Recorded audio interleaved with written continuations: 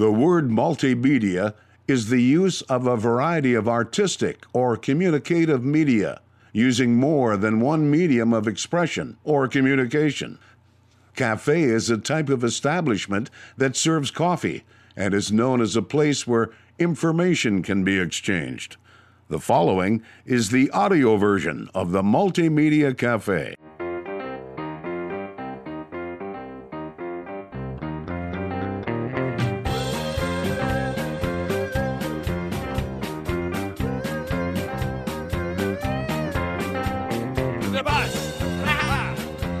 Welcome to the Multimedia Cafe. My name is Jason Spees. Thank you, folks, for pulling up a stool and joining the conversation right here at the Multimedia Cafe, a place where you never know who you're going to run into or what we're going to talk about. We got a fantastic show in store for you today. Sterling Burnett, PhD, Dr. Sterling Burnett with the Heartland Institute, gives an overview of the Affordable Clean Energy Rule and how it impacts coal and natural gas. Other energies as well. We talk to, of course, solar and wind get brought into the conversation. This is the ACE, Affordable Clean Energy, that was in the news last week. And, well, it seems like it's in the news every single week with the new Green Deal. So we talk about that as well, how it's going to impact a lot of different things. Folks, if this is real, if this is happening, hold on to your knickers, your hats, your boots, whatever you got to hold on to, because trying to get society off of fossil fuels in 10 years, I don't even know if that's actually the laws of physics can allow that. We can barely get roads done in 10 years, and fiber optics, I think they're still trying to get those in, and sewage and everything else. Now we're going to completely change how we take pipes, for example. How are you going to make PVC pipes without fossil fuels? So then we got to go redo all the piping. I mean, it ripples and ripples and ripples. So we just have a conversation, actually, with Sterling Burnett, Dr. Sterling Burnett, with the Heartland Institute about the ACE Affordable Clean Energy Rule and what's going on with all that. So, folks, here it is, the man, the myth, the legend himself, with the Heartland Institute, Dr. Sterling Burnett. My name is H. Sterling Burnett. I'm a senior fellow with the Heartland Institute. Thank you very much for joining the program here today, Dr. Burnett. And we're talking today about, I guess it's called ACE, the Affordable Clean Energy. The EPA, their latest ruling, I guess, or latest policy or removal of it, restructuring. What is the right way to phrase what happened over the last couple of days? Of course, that's why we're bringing in Dr. Sterling Burnett to dissect this a little bit and talk about what the new policy is going forward. How are you today? Doing well. So what they did is this: it's a two-step process.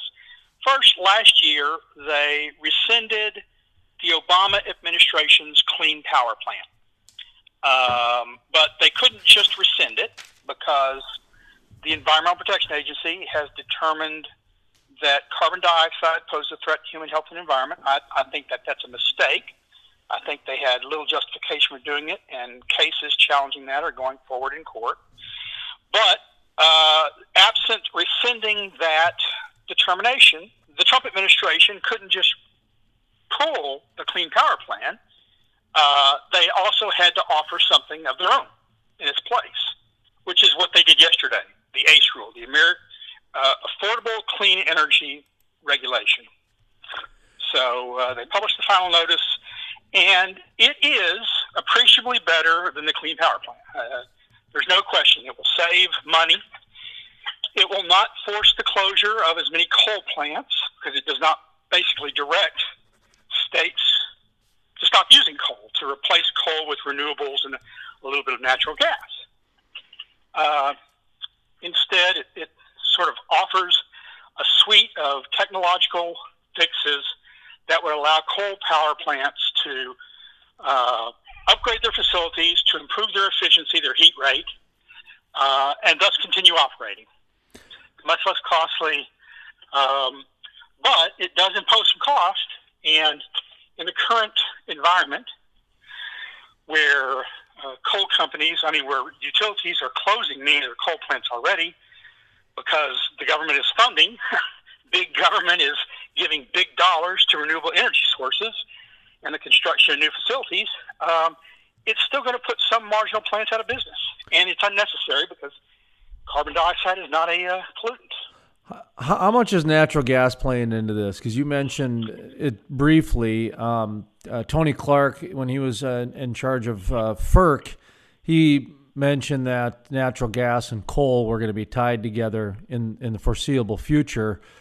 Talk to me a little bit about that relationship and how it's going how this is going to impact the industry itself. Well, the ACE rule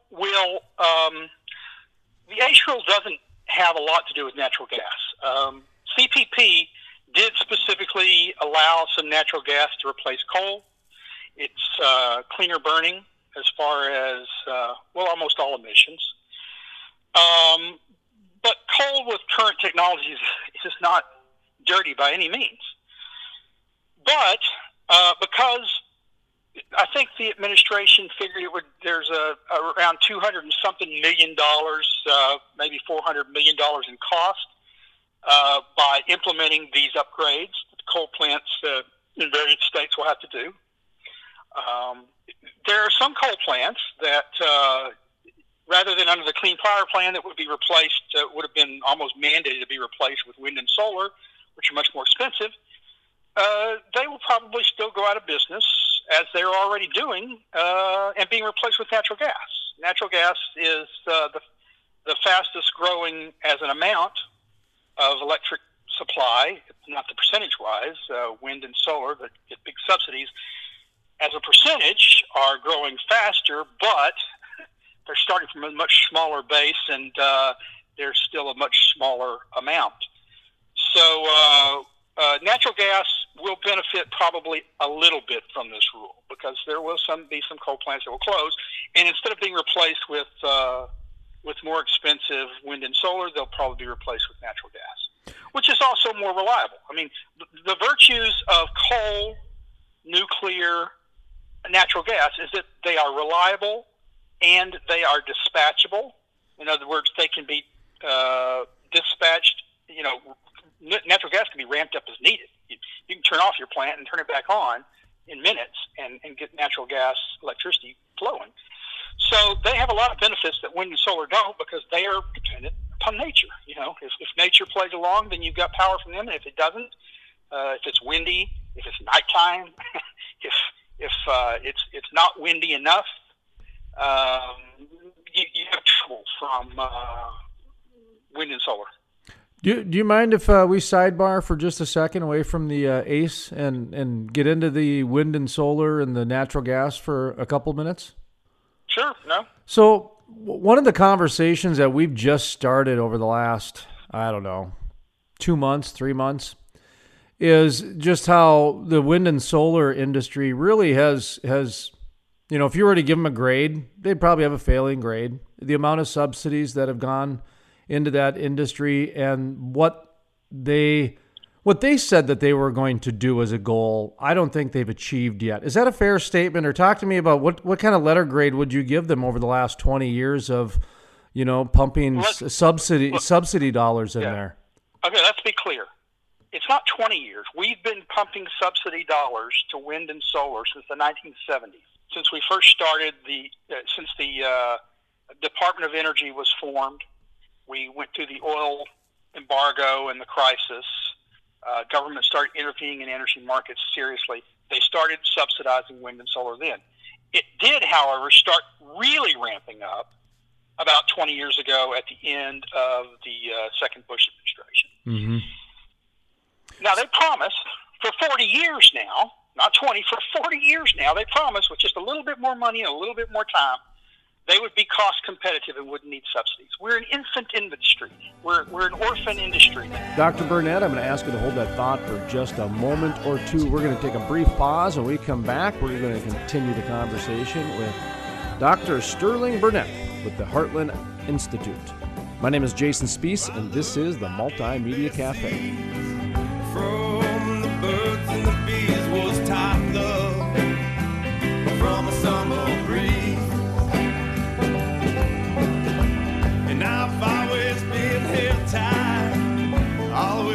Historic. The first full conversion refinery to be built in the U.S. in over 40 years. Innovative. The cleanest, most technologically advanced downstream project ever. The model for future shale basin projects. Groundbreaking. With construction resuming in early 2019. The Davis Refinery. Jason Spees, the most trusted voice in the Bakken. Let's bring in Jason Spees, who is a multimedia journalist in North Dakota. Jason, what's your thought on this? My dad always listens to Jason Spees. No one does an interview like Jason Spees. Jason Spees is the most trusted voice in the Bakken. Love listening to Jason Spees on the radio, and if I miss him there, I catch him online. You know, I don't know what justifies being placed in history books, Jason, but in my book, it's in there. This is a good thing. Is your boss watching this? You need a raise.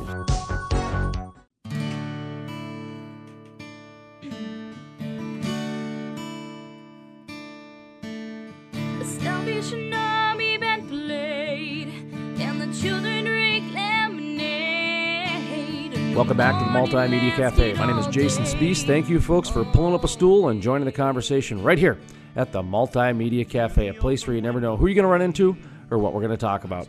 Coming up next, we continue the conversation with Dr. Sterling Burnett with the Heartland Institute. Government started intervening in energy markets seriously. They started subsidizing wind and solar then. It did, however, start really ramping up about 20 years ago at the end of the second Bush administration. Mm-hmm. Now, they promised for 40 years now, not 20, for 40 years now, they promised with just a little bit more money and a little bit more time, they would be cost competitive and wouldn't need subsidies. We're an infant industry. We're an orphan industry. We're just starting out. You got to help us so we can compete with big oil and big gas and big coal. You know, that's what they've been promising for 40 years. And they're still not there. And the evidence is this. Every time the production tax credit lapses for wind energy and for solar energy, despite the fact that many states have mandated, have required, regardless of the cost, you got to use wind and solar, and seen their prices skyrocket since then. Despite that fact, every time the production tax credit goes away, even for a couple of months, as it does, you know, as it has done about 4 or 5 times because they can't get their budget deals cut before they have to do an omnibus at the end of the year, shops shut down that day. Wind turbine manufacturers closed their doors. Solar manufacturers closed their doors. Not weeks later, but the day the subsidies run out. They are creatures entirely of government. Were it not for the fact government were pouring these billions of dollars into it, giving low-cost loans for factories, giving low or grants, giving tax abatements, property tax abatements to lure these factories, giving money for every kilowatt hour produced, these things wouldn't exist. We wouldn't be building wind and solar like we're building them today. There'd still be some people, some wealthy people putting panels on their homes. There'd still be some isolated people that live out in the country that are not going to be hooked up to the grid who would still put solar panels on their homes.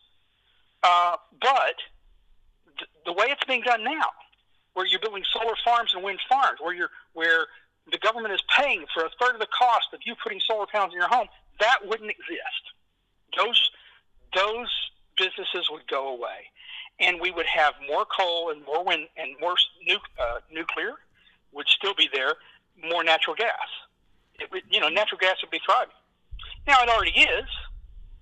Because natural gas is the best for a backup. What you got to remember is for every 1,000 megawatts of wind or solar they build, they have to build 700 megawatts of natural gas, because wind and solar only worthwhile about 30% of the time.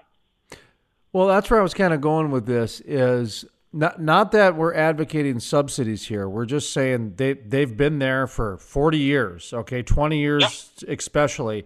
What would a world look like? And again, we're not advocating subsidies for the energy companies because they pay more taxes than probably anybody else, and they also get more fees and more regulations dollars than anybody else, and they still got enough money left over to make sure the local churches have bake sales and the softball teams have uniforms and everything. So we're not getting into that type of an argument here. What we're trying to say is, what would a world look like if we shifted those subsidy dollars from solar and wind and put them into natural gas? Because that is an actual solvable problem, in my opinion, in the next 5 years, that if some of these science projects, because like I said, these energy companies are getting taxed more than anybody. They're getting feed and regulated more than anybody. They're making sure that the local communities have their church bake sales going on.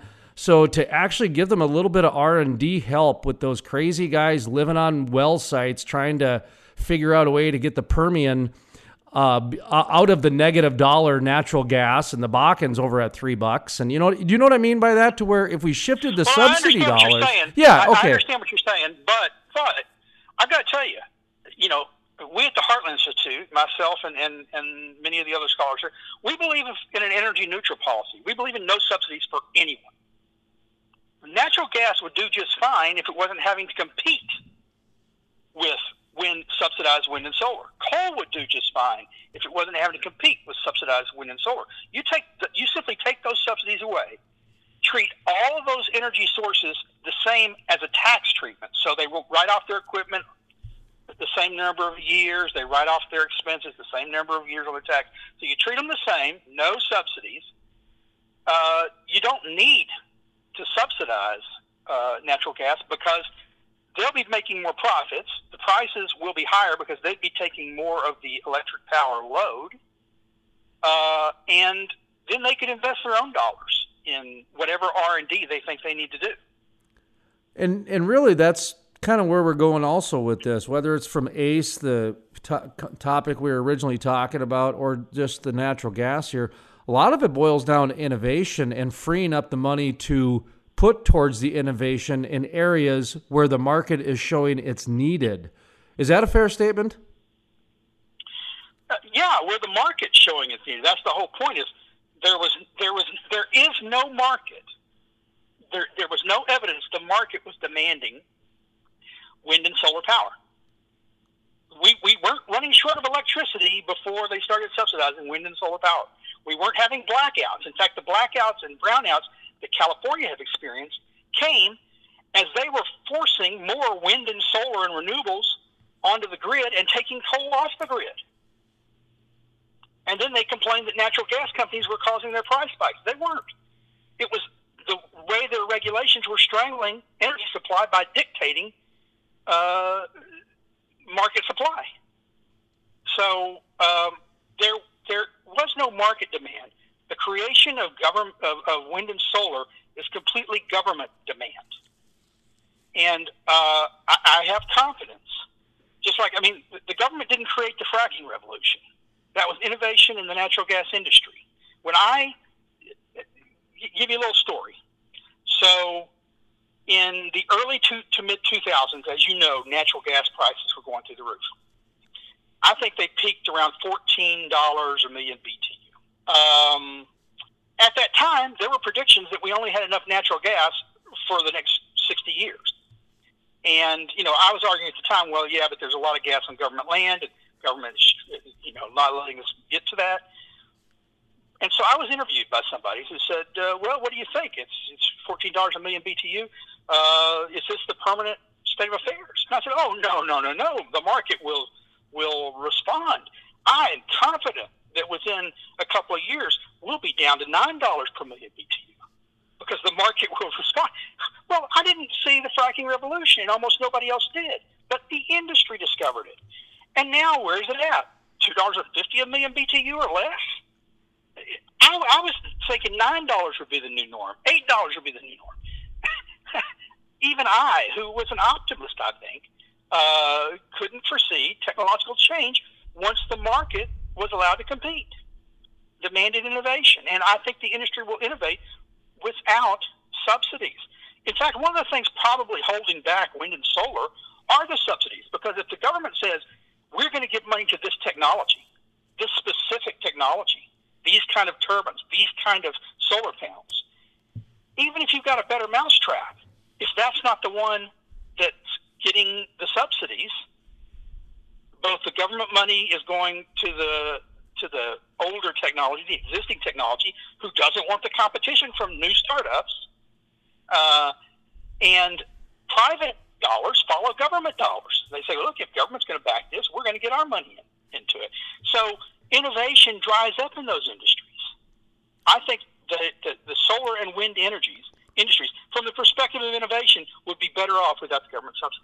Dr. Burnett, I'm going to ask you to hold that thought for just a moment or two. We're going to take a brief pause. When we come back, we're going to continue the conversation with Dr. Sterling Burnett with the Heartland Institute. My name is Jason Spees, and this is the Multimedia Cafe.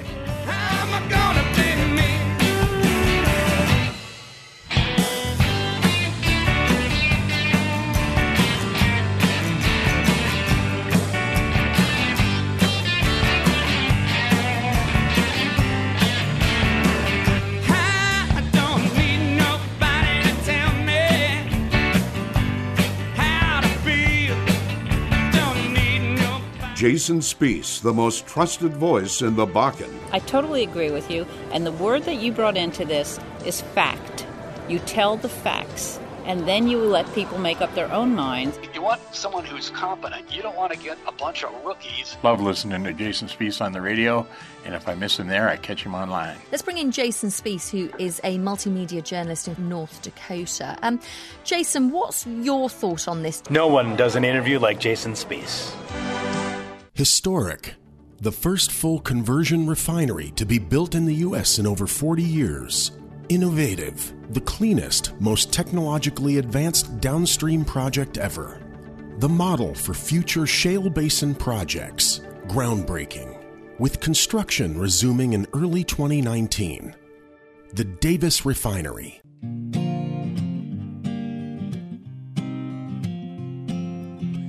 So here's to all of the good thinkers, and here's to the lonely drinker, but don't you know? Welcome back to the Multimedia Cafe. My name is Jason Spees. Thank you, folks, for pulling up a stool and joining the conversation right here at the Multimedia Cafe, a place where you never know who you're going to run into or what we're going to talk about. Coming up next, we continue the conversation with Dr. Sterling Burnett with the Heartland Institute. I think the solar and wind industries, from the perspective of innovation, would be better off without the government subsidies. Dr. Sterling Burnett is our guest, senior fellow, Heartland Institute. You mentioned you guys are big proponents of non-subsidies and tracking a lot of the policies and procedures and regulations happening in D.C. and how it impacts the industry.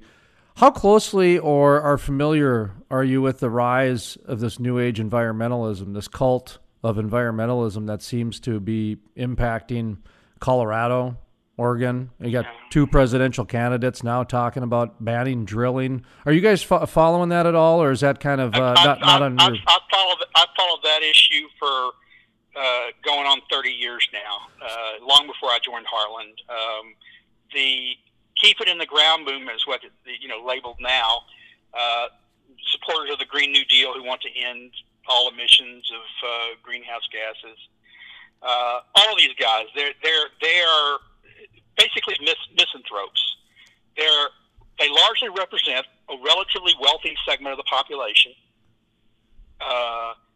largely white, largely upper middle class to wealthy, who have their money. They have their money, and they want playgrounds. And they don't care about the poor. They especially don't care about the poor in developing countries.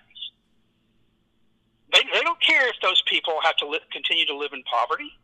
Either that, or they're blind, and they really believe socialism can work, and that wealth falls like manna from heaven, and that all we have to do is distribute the wealth to the poor.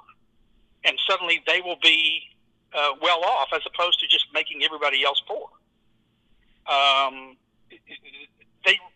They say things like the ideal human population is 200 million people. Well, okay, what do we do with the other 7 billion people on Earth? They say things. A government employee, a U.S. Forest Service employee, once said, humans are cancer on the Earth, and we can only hope for the next disease to come along to wipe us out. They care more about the environment than they care about humans. And so when they shed crocodile tears saying, oh, you're killing children, oh, you're doing this, you're doing that, they don't care about those children. Those are poster. They're using them to promote their nefarious, their misanthropic environmental ends, where they have their playgrounds and everybody else is forced into hovels and cities. Well, I think I think I know the answer to my next question then. We've been making the claim on this program, and like I said, we primarily are a non-political program, but we've been tracking this environmental rise, this cult of environmentalism for about 7 years pretty handily, to where, the DAPL, the Dakota Access Pipeline protest, you've got the Colorado happening, like I said, all the way to Bernie Sanders, Elizabeth Warren now, to where it's here. It is a ideology that is influencing a lot of day to day. But our position is this, and we're actually trying to be really factual here, which is today's protester does more texting and trolling and drinking Keurig coffee than they do actually trying to save the planet. And the oil and gas industry is actually doing more investment-wise and action to save the planet than the average environmentalist. What do you make about that comment that we have? It's a similar case for the animal rights activists. Hunters spend more dollars actually protecting habitat and actually preserving species than PETA and the Humane Society combined. You wouldn't have wildlife agencies were it not for $100. And PETA tries to undermine all these things. Well, the same is true for these radical environmentalists who want to get rid of fossil fuels. The funny thing is, as an experiment, if I was a parent, and I'm not, if I were blessed with children, and my child came home and said, we need to get an electric car, we've got to stop using fossil fuels, we're destroying the earth, I would say, okay, hand me your iPhone, give me your iPad, let's get rid of the earbuds, we're cutting off the whatever gaming system you have, because they are all charged through electricity. And we're going to cut, since you believe this, we're going to cut your emissions first. When it came time to go to school the next day for little Johnny or little Susie, I'd say, get walking, because I'm not driving my car. That would spew carbon dioxide emissions. I just make them, I would let kids know that are being led astray. Your lifestyle depends on the very things you're complaining about. Well, one of the things... You can't text. You can't talk. You can't Facebook or WhatsApp or whatever without electricity that's largely and primarily provided by fossil fuels. And from my research, what I've read, and this is all very easy to find, cell phones are now the number one polluter on the planet. In a number of ways. I mean, you got to remember, every cell phone, every iPad, all these great gaming systems, everything, they rely on something called rare earth elements, which we in the U.S. don't produce. We're almost 100% reliant on China for the rare earth elements for these products. And the rare earth elements are hard to get at. They're expensive to refine, and producing them and refining them creates millions of tons of toxic waste that's just sitting in pools each year. And they want solar panels and they want wind turbines that also rely on these rare earth elements. Where are we going to put all the pollution? For every megawatt of energy that solar panels produce, they create 300 times more toxic waste than a comparable megawatt of coal or natural gas or nuclear, or even nuclear. So you got to confront kids with these facts, and if they don't buy it when you tell them, take away their electronics and say, okay, we're going to start with you first. You think we need to do without this kind of stuff? You go first. My suspicion is they would quickly find, suddenly I'm less concerned about the climate, and I'm more concerned that I can't text my friend or get on Facebook. That's without a doubt. And the other part of the research, too, is the data centers. That every text and every email and every website, it takes the power at the data centers in order to do that, and the amount of energy that goes into that as well. So the amount of layers I've seen where cell phones are just the biggest polluter. Then, of course, when you look at the new age environmentalist, that's basically what they do. They text and they troll. That is their new way of doing business. So I laugh because they're the number one polluter on the planet now, these environmentalists. All these data centers, think about this. I don't know if you've ever been. We used to have, when I worked in an office, we used to have a room that was just devoted to our drives, our hard drives, our data storage. Like the devices. server, sure. Yeah, the server rooms. All the servers were in one room. And if the air conditioning went out, that room got hot fast. So we constantly were running air in there. In the middle of winter, we're running air in there. We may be running heat everywhere else, but in the service center, we're running air conditioning. Now, in Texas, in the middle of summer, air conditioning ain't cheap. So think about these huge, I'm talking about one room in one office. Think about these huge data centers that are serving multiple states. Huge buildings with these servers running that have to be air conditioned to keep cool, so the servers just don't literally fry themselves. It's amazing. Now, a lot of them, Google, it has installed a lot of solar panels at taxpayer expense. We paid for it, just like we gave them the tax dollars to build these server centers and tax abatements to build these service centers. But now they say they're using solar power, but guess what? They ain't using solar power at night. Dr. Burnett, I'm going to ask you to hold that thought for just a moment or two. We're going to take a brief pause. When we come back, we're going to continue the conversation with Dr. Sterling Burnett with the Heartland Institute. My name is Jason Spees, and this is the MultiMedia Cafe. I'm coming back home.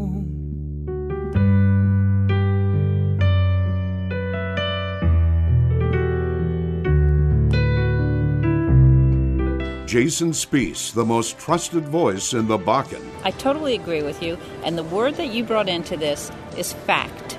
You tell the facts, and then you let people make up their own minds. You want someone who's competent. You don't want to get a bunch of rookies. Love listening to Jason Spees on the radio, and if I miss him there, I catch him online. Let's bring in Jason Spees, who is a multimedia journalist in North Dakota.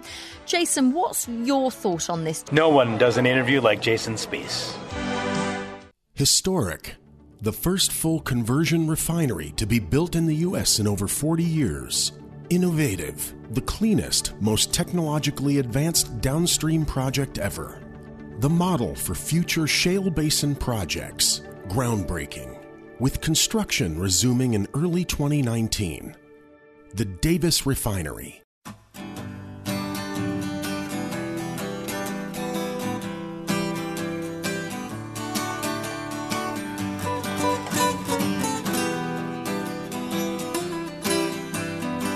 Welcome back to the Multimedia Cafe. My name is Jason Spees. Thank you, folks, for pulling up a stool and joining the conversation right here at the Multimedia Cafe, a place where you never know who you're going to run into or what we're going to talk about.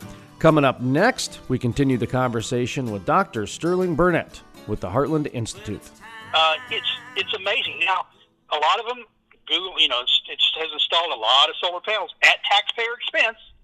We paid for it, just like we gave them the tax dollars to build these server centers and tax abatements to build these service centers. But now they say they're using solar power, but guess what? They ain't using solar power at night. On a cloudy day, they're not running on solar power. In fact, they're never really running on solar power. Solar power is always a supplement to the system because you can't rely on it. You have to have that power 24 hours a day. Now, they could try solar and battery backup, but battery backup is almost the most expensive source of energy you can have. And then you'd have to build entire buildings just filled with nothing but batteries that use toxic chemicals and materials in their creation. So it's, when I hear people talk about green energy, we need green energy, we need clean energy, I confront them. I say, if by a form of energy, you mean a form of energy that produces no environmental impact whatsoever, no green energy exists. Because every energy source has some environmental impact. So what you need to do is an apples-to-apples comparison on air quality, on water quality, on the impact on wildlife, on the impact on land. habitat. And then you make your comparison. But you can't just say wind and solar because they don't use fossil fuels or green. No. They have an environmental impact too.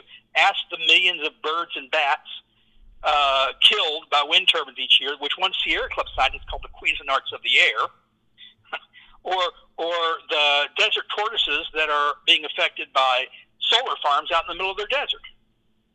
Are you familiar with Harry the Dirty Dog, that old book? Children's book. You mentioned you have kids, so you probably aren't. It's a story that kids for 40 years have been read, and Harry goes and gets dirty from the coal plant and playing in the crude oil plant, that sort of thing. And so for 40 years, kids were bred to believe that, this dirtiness. And I remember the first time I went to Pittsburgh. Oh, Pittsburgh's a gorgeous city, and I was expecting this smog, this dirty industrial steel type place, and Pittsburgh was great. So the energy industry has done a fantastic job of cleaning their technology with the innovation. We've mentioned that earlier, from the coal plants becoming extremely clean to, you take some of the new refineries that are just doing state-of-the-art clean energy. Now, the reason I bring that up and I preface it like that is because there has been a change in the way government has run and the way that the energy industry has done things to where, is it time the energy industry reinvents how they do public relations? Because the Harry the Dirty Dog and the way that they've been, doing government relations for so long. And now, you've got these Trojan horses like what happened in Colorado and recently in Oregon, they just passed a similar one with the Senate. And just it seems like the government kind of is not as collaborative as it was before with the oil and gas industry to now it's like a war type of a thing. My point is, should they reinvent PR is where I'm going. I don't know. I can't speak to PR. Yeah. I'm not a marketing guy. I'll say this. I think for far too long, rather than fighting, they've tried to get along. I mean, they spend millions of dollars supporting environmental groups that are trying to kill them. They give money, hoping to buy them off. They say things like, we're clean too. We're good guys. Rather than going out and not defending, because they shouldn't have to defend themselves. Rather than going out and saying all the good things our energy system does, how it provides the food on your table every day, how it doesn't get to market without the tractor trucks, without the tractors themselves, without the fertilizers and the fuel, with saying you don't live without our product. We're not bad guys. We're good guys, and we're tired of trying to say, "Oh, we're good too." Paying off Sierra Club, paying off the Natural Resources Defense Council, hoping that if you give them money, they'll stop attacking you. They won't. They're like. I don't know. I just think it's like Congress asked. Imagine you're on, you're testifying before Congress, and a congressman asks you, "Have you stopped beating your wife yet?" And your reply is, you're already in a bad spot because it implies that you beat your wife, even if you don't. Now you can respond, "I don't beat my wife, sir," and I won't dignify that with an answer. Well, that's what they do with the oil industry or the natural gas industry. They say, "Have you stopped polluting yet? Have you stopped killing the planet?" And rather than say, "We don't kill the planet, we're not polluting," what they say is, "We're getting better all the time. We're beating our wife less. And next year we'll be beating her even less than this year." That's what they do. Well, yes, we're constantly innovating. We're constantly cleaning up. Rather than saying, "You know what? The emissions from our plant right now aren't killing anyone." And that was Dr. Sterling Burnett with the Heartland Institute. To listen to the full-length interview or to check out other exclusive interviews, visit the website, thecrudelife.com. That's thecrudelife.com.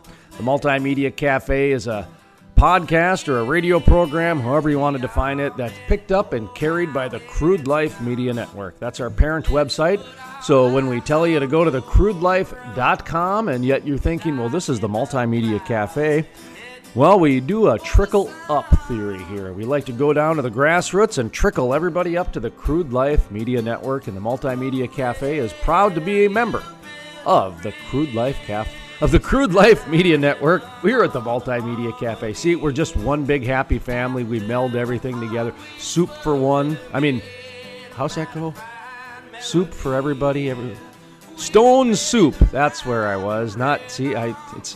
It's been a dry spell in the dating world, so apparently soup for one is on my mind, and I'm trying to just have stone soup. Apparently the business must be not going very well either if I'm having stone soup. So, all right, let's just end this show because it's just fallen off the rails here. But hey, what do you expect? It's the MultiMedia Cafe. You never know who you're going to run into or what you're going to talk about, because sometimes you might just run into yourself.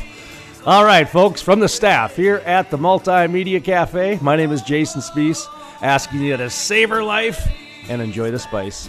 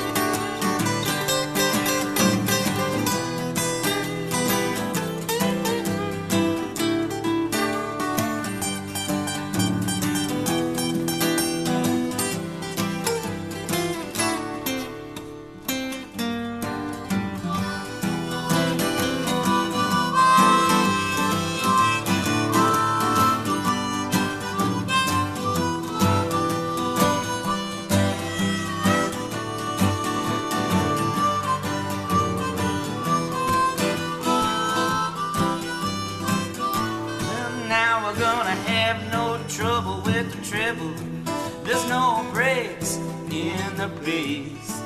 It's just you and me, baby, singing it like we did in the good old days. Yeah, we're singing it like they did in the good old days, because we're back to the way.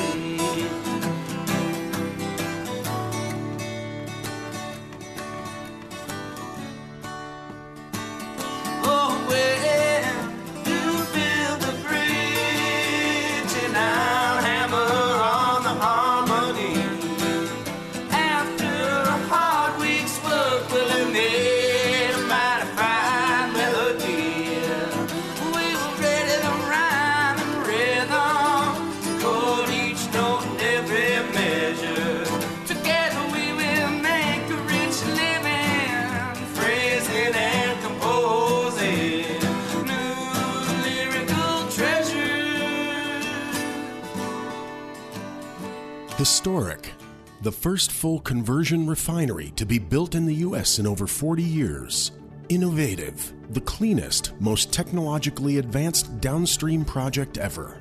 The model for future shale basin projects. Groundbreaking, with construction resuming in early 2019.